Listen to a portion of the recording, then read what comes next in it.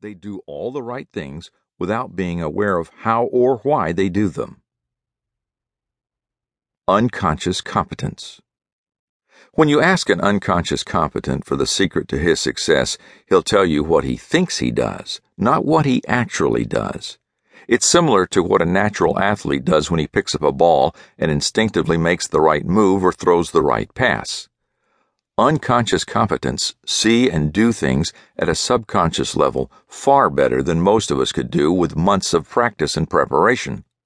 They also usually have no idea that much of what they see and do is foreign and unnatural to everyone else, which explains why they make great teammates but lousy coaches.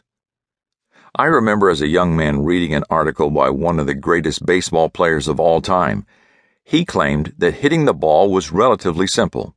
All you had to do was watch for the spin of the seams to determine what kind of pitch it was, and then you just hit the ball based on the spin. So I went out and tried his advice. It didn't work. I had no idea how the seams were spinning. I couldn't even see the seams. In fact, I could hardly see the ball. It was coming at me way too fast. Not long afterward, I heard another former player being interviewed on the radio. He said he couldn't pick up the spin of the seams either. When he tried, the ball ended up in the catcher's mitt. Yet he was still able to hit a baseball well enough to have a lengthy career in the major leagues. The truth is that despite what one of the greatest hitters of all time might have thought, his ability to hit a baseball involved far more than simply picking up the spin of the ball and hitting it. It also demanded incredibly quick hands, great balance, proper weight transfer, arm extension, an accurate knowledge of the strike zone, and a host of other things I could never get the hang of. But all of these things came so naturally to him that he hardly noticed them.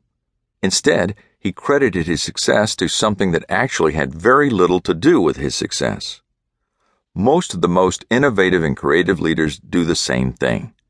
Because they are unconsciously competent, they spout cliches about believing in themselves, taking huge risks, and making wild leaps of faith. All the while, the real key to their success is not found in any of these things. It's not found in taking massive risks. It's not found in radical leaps of faith. What enables them to succeed is their instinctive and unconscious ability to know which risks are worth taking and what to do when things don't go as planned. But if you ask them to describe how they do it, they credit their success to something unrelated. It dawned on me years later that the superstar who claimed that hitting a baseball was a relatively easy task still failed to get a hit more than 65% of the time.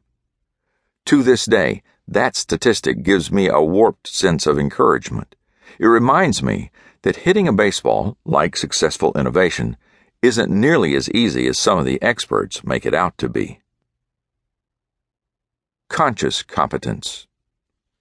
Fortunately, there is another class of serial innovator.